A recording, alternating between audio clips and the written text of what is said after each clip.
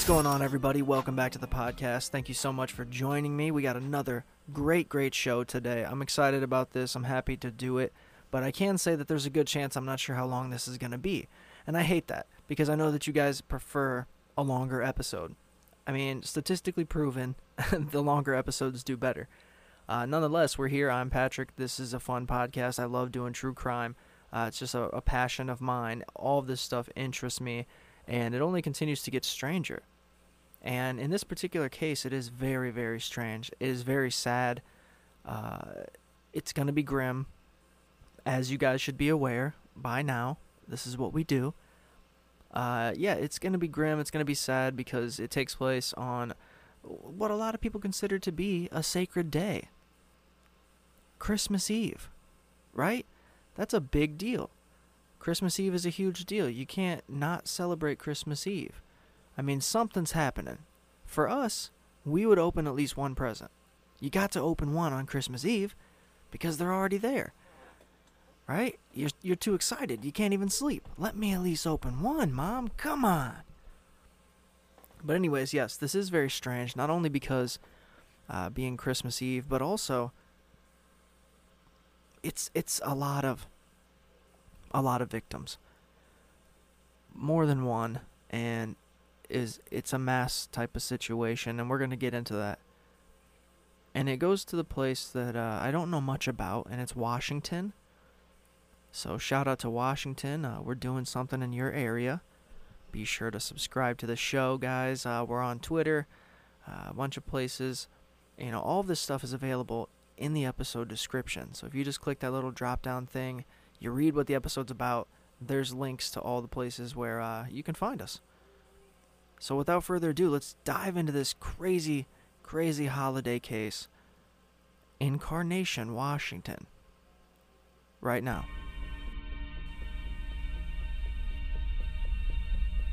So what proceeds to happen Christmas Eve of 2007 results in a bizarre trial many years later. Now, it takes place in a small area called Carnation, Washington. I don't know much about it, and I'm not going to get too deep into it because, you know what? It is what it is. You guys want to know about that. It's the numbers and stuff that I have to go through and look at is, you know what I mean? That's just how I feel. So it is Carnation, Washington. The family on Christmas Eve was planning to do exactly what most families do. They get together. They wrap presents. They make dinner for the next day. It's a huge thing. Most families do this, and this is exactly what the family is going to do.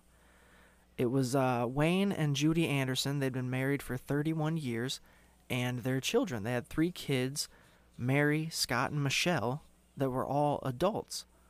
So this is probably one of the more favorable times, I would think, for most families when their kids are adults and they can actually help do some of the work, some of the wrapping of the presents, some of the gift shopping, some of the decorating, some of the cooking, right?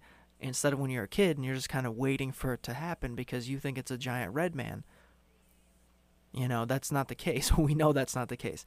The point is I would think this is a glorious time. They were all very happy. I mean, Scott Anderson had a family. He was married to Erica, and they had 2 kids, young kids, 5 and 3. And then you had Michelle, who I also said was an adult, and she actually lived on a property that Wayne and Judy both owned. Because Wayne was an engineer at Boeing, which is a place that they do like plane stuff, I would imagine. I mean, he was an engineer. That's good money. That's a lot of college work, I would think. And then Judy worked at the U.S. Postal Service, so it's not like they were struggling. I'm sure it was going to be a fucking great dinner. Even better presents, especially if you're one of the kids. Phenomenal. So like I said, Michelle and her boyfriend, Joseph McEnroe, lived on a property that the Andersons actually owned. So they lived on a property that their parents owned. We all have either been in that situation or know people that are in that situation. That's just kind of how it works out. And if you do have that option, you're going to take it. What, I can live here and pretty much be rent-free? Because that's the situation. Michelle and Joe are living in this place, rent-free, no worries, and they have been for the past 2 years. Now, there is no information on Mary, not in the sense that she was an adult, couldn't find photos, and I don't want to dive into her too much because, well, you'll see. So the family is getting together. They want to hang out together. It's the holidays. This is what we do.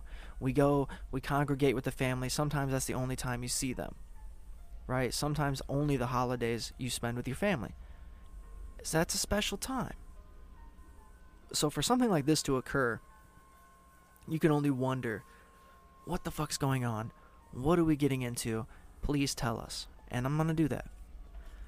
Now, unfortunately, what ends up happening is during the family function, before even the family functions begin, Michelle and Joe burst into the house firing guns. There was possible chance, and Michelle and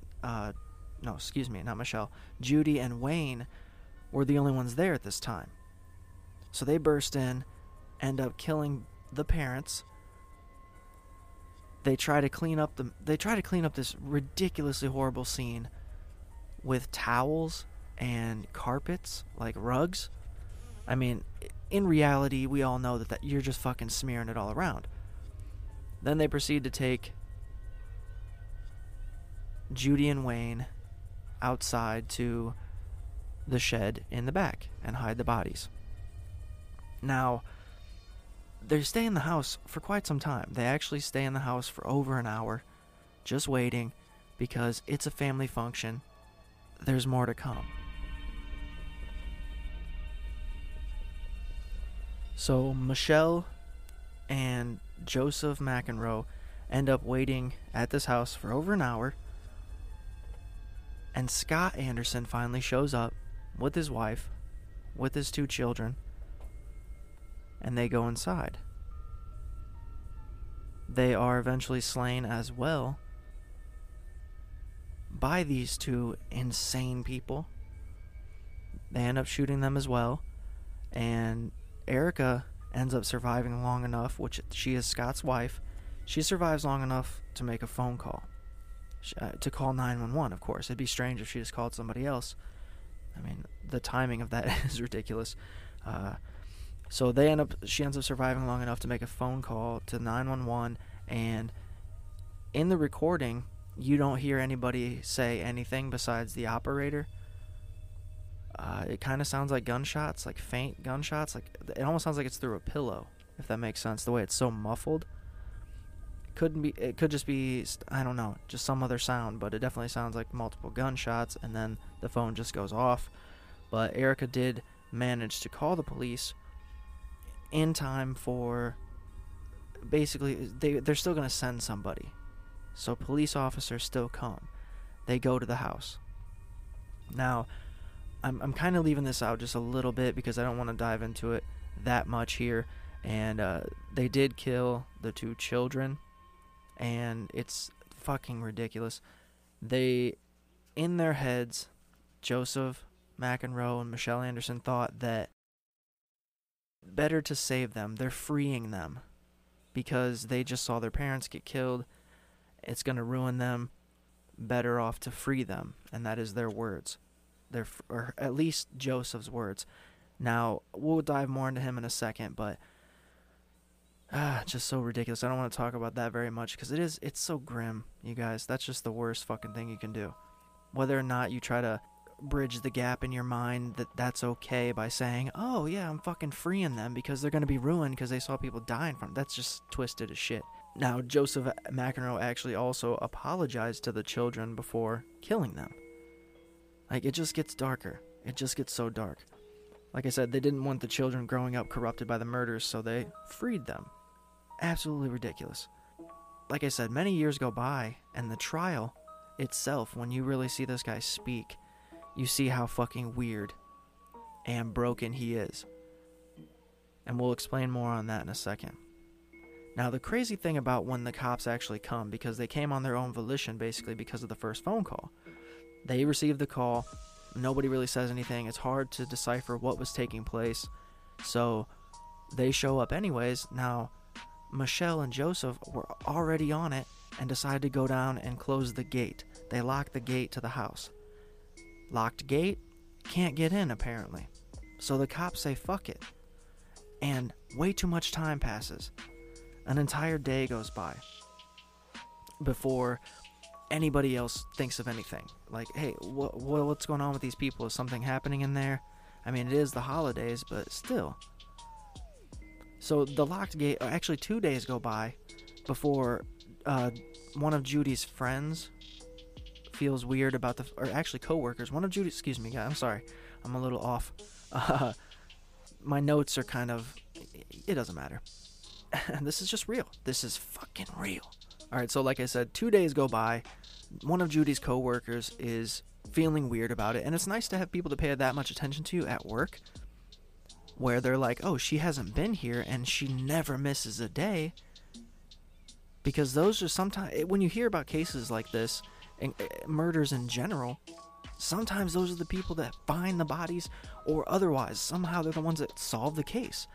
I mean, just thinking about Chris Watts and the shit that happened with him, and the entire videotape from the officer going to the house because the friend felt weird that she hadn't heard from her when she always heard from her.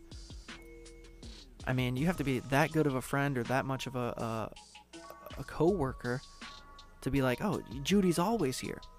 She wasn't here. Well, that's weird as shit. So I'm going to go to her house and see what's up. So the lady does, and she takes a friend, she takes another co-worker of hers to Judy's house. They knock on the door. Nobody answers.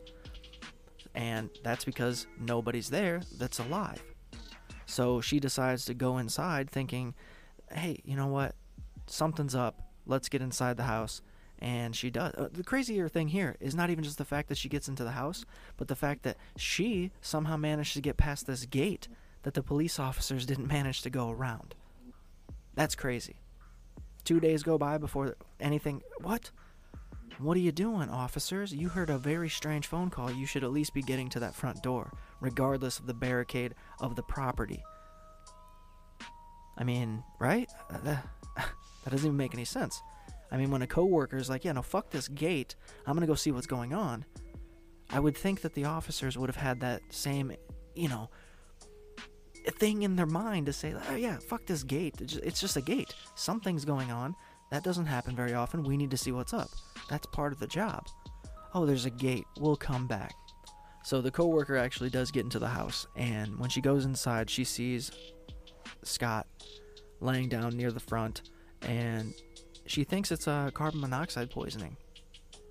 So she goes to grab Scott and drag him out, and that's when she realizes that he got shot in the head. And due to the police call that she makes, which ultimately makes the officers return, she says she had to have saw more than just Scott, because on the call she says that there's children as well. And that's just crazy. It's so crazy to be that person that finds that. Because even though you're not family, you knew these people, and also there's children, it's going to affect you severely. It's going to affect you. It can't not affect you. This lady found, 4 dead bodies in the house, and then there's 2 more in the shed, so 6 people. She at least saw 4 of them, and that in itself is going to mess with you forever. She immediately went to therapy after this. I mean, I would imagine the officers, if they're smart at all, would have told her, hey, you got to go to therapy, lady. This isn't for you. I'm a cop, and I'm going to therapy tomorrow. This fucked me up, right? I mean, it's so twisted. So twisted. And we're going to dive into more of the reasoning behind all of this, because some crazier shit continues to happen.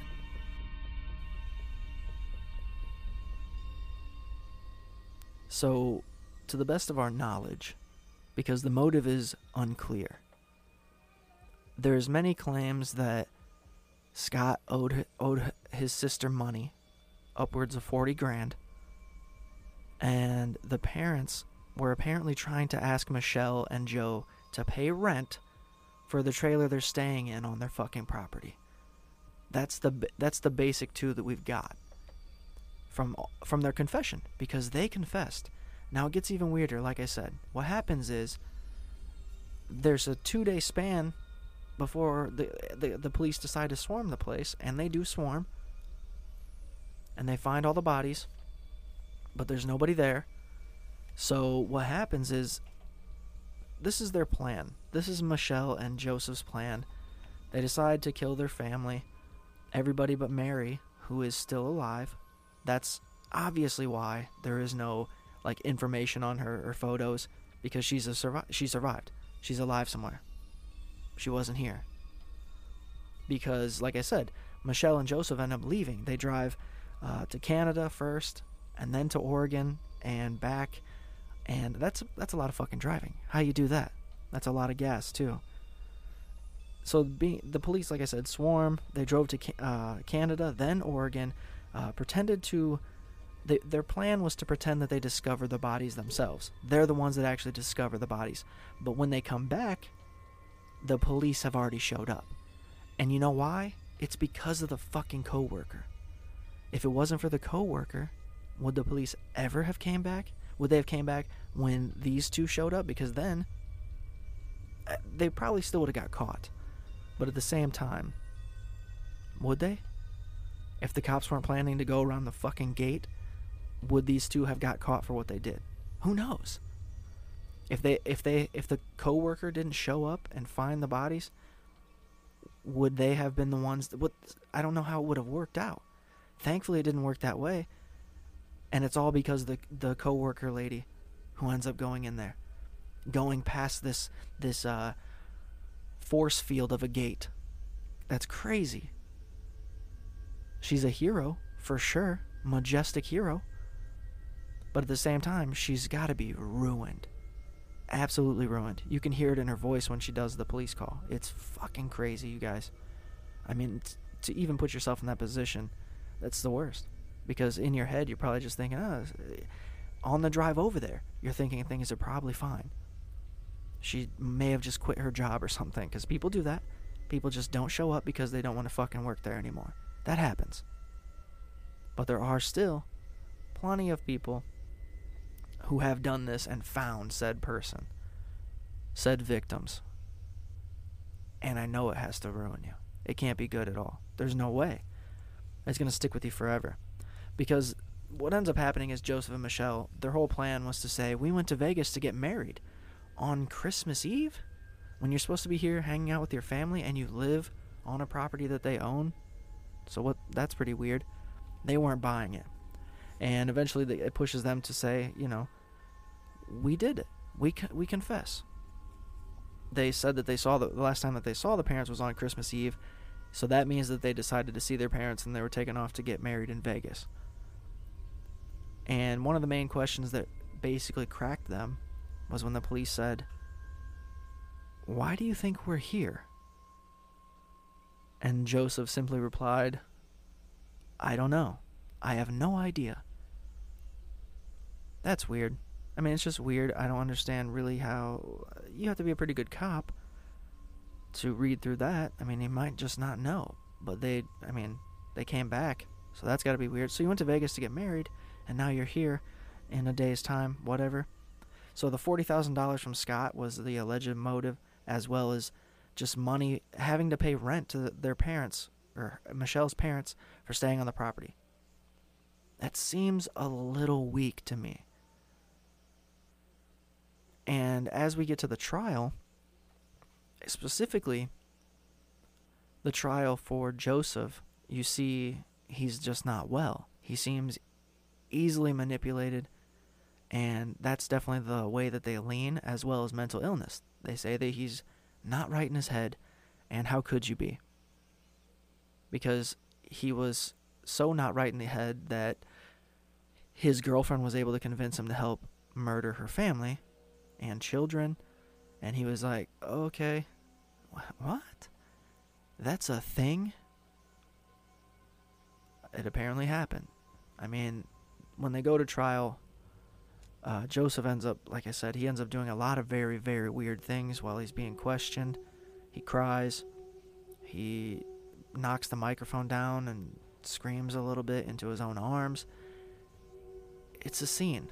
It's a scene of a guy who doesn't look well. and this stuff has affected him because he's not well. As it should. It's going to ruin him forever, but he's not well. He wasn't well before it happened to be manipulated to do such a thing.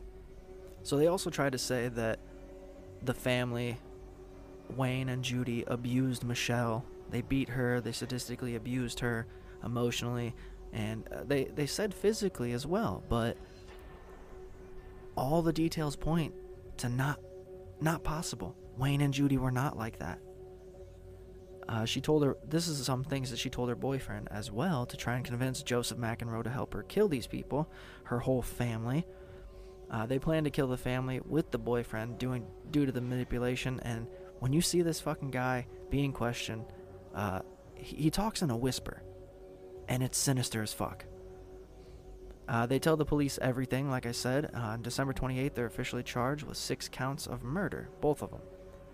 And as I said, this happens in 2007, but 8 years go by before the trial begins, and everybody wants death penalty.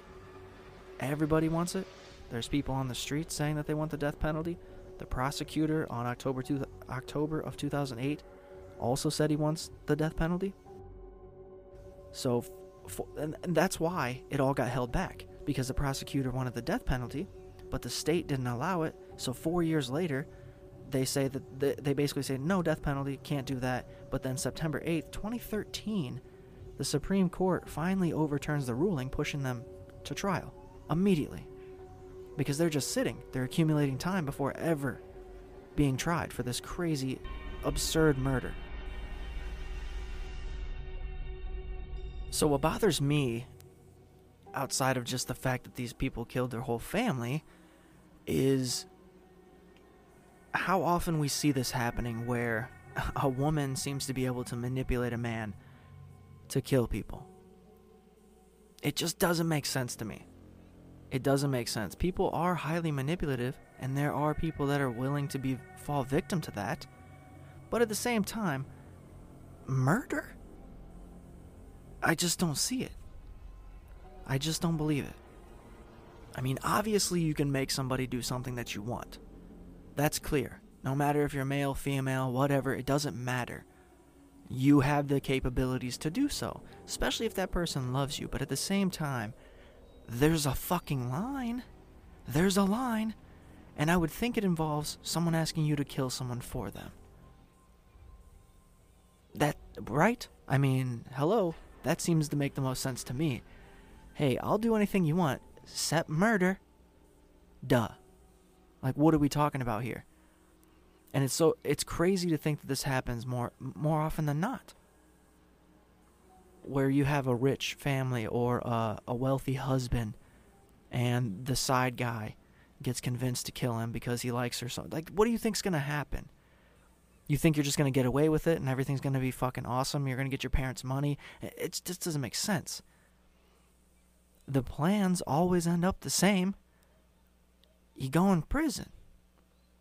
Now, speaking of prison, like I said, they were both actually charged with 6 counts of murder, and so many years go by because they want the death penalty and they want to allow it, and it kind of got pushed under the rug until the Supreme Court somehow got a hold of it and said, hey man, we got to fucking get this shit going. We got to get going right now.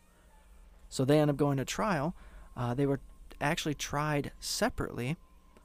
January 20th of 2013, Joe actually... his trial begins, and as I said, he did a lot of strange things on the stand. It is a spectacle to watch. Hard to think that there wasn't something wrong with him.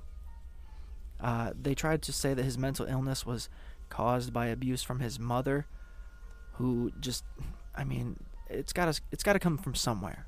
Most certainly, it just has to, I would think. I don't know how it's just developed. And then to the level of, hey, will you kill my family? Sure, babe. Like, it doesn't make sense. No average intelligent person would be like, yeah, dude, that makes sense. It's good. What are we doing? When are we doing it? Oh, Christmas Eve? Phenomenal. And for what? Oh, because we got to pay rent? That's crazy. You know, like a fucking adult. It doesn't... Guys, what are we doing?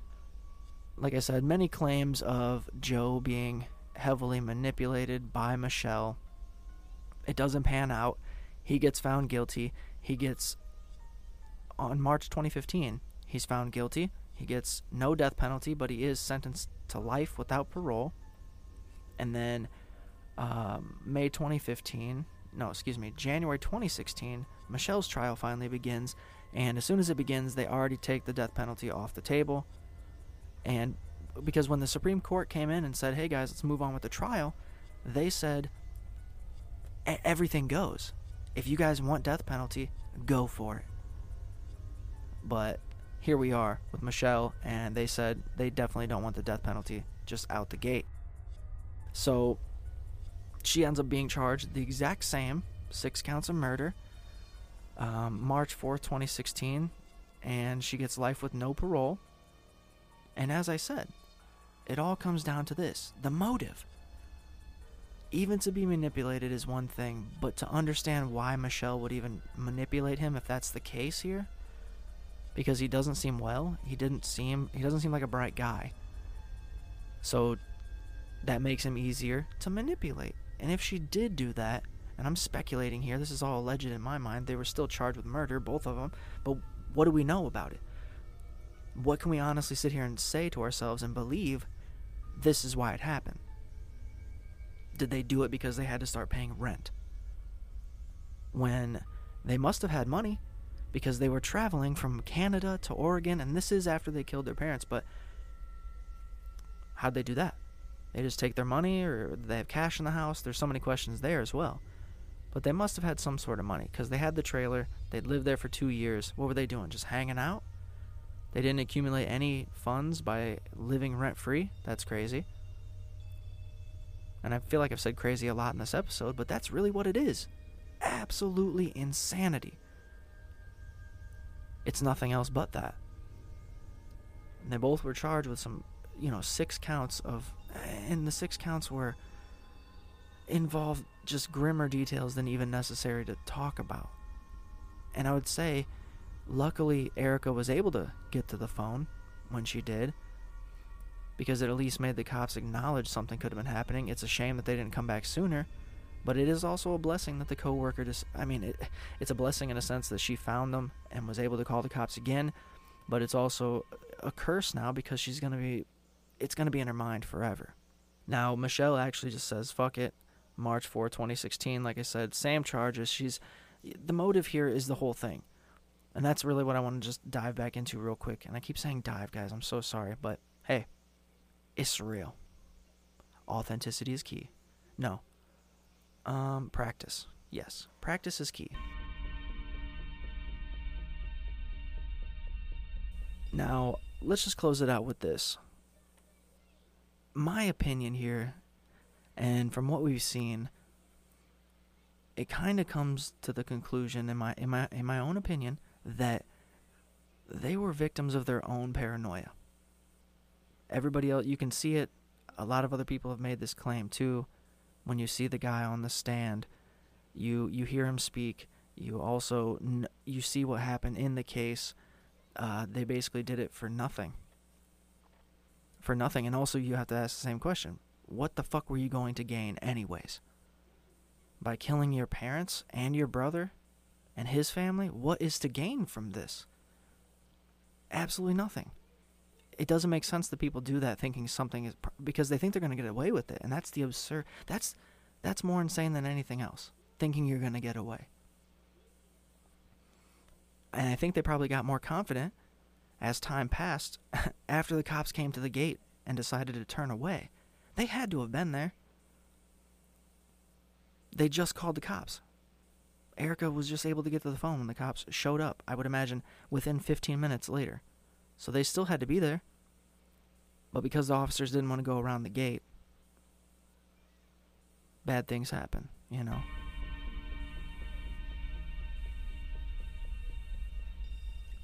Okay, guys, that's going to be our episode for today, for this week, for whatever.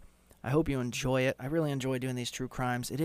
You have to be in a certain mindset to go into this. You have to be prepared, and that's my whole thing. If I'm not feeling true crime, I'm not going to fucking do it.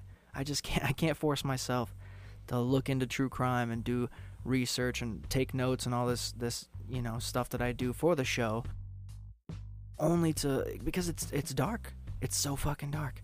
I'm sorry for cursing. Am I? No way to tell. But yes, this has been the podcast, and I appreciate y'all so much. I said y'all. It's probably the first time in a while. But I thank you all for your support by listening to the show, subscribing, telling people, because as we continue to see, we're growing, and we continue to grow, and I appreciate it so much. Don't forget, all the true support comes from you guys and the listeners, and clicking play, clicking download, whatever it may be. But I know that there's some of you out there that really want to help support the show and do more. And if that is the case, make a simple donation at paypal.me/chewed. That's CHEWED. PayPal.com/chewed. Comes directly to me. It's for all the podcasts. Or become a donator. Sounds like a person that just mashes. It's like the Cookie Monster, but the donator just smashes donuts. Probably be an adorable puppet. Sorry, Sesame Street. I'm surprised I haven't done that yet. That's weird. But anyways, what I'm saying is you can also go to patreon.com/podculture. That's PODCULTURE. I put these links in the episode descriptions all the time. If you guys feel like doing that, it's huge. It means the world. $1, $2. Once we get to a certain level, guys, guess what we're going to do? We're going to put out extra content. We're going to work harder.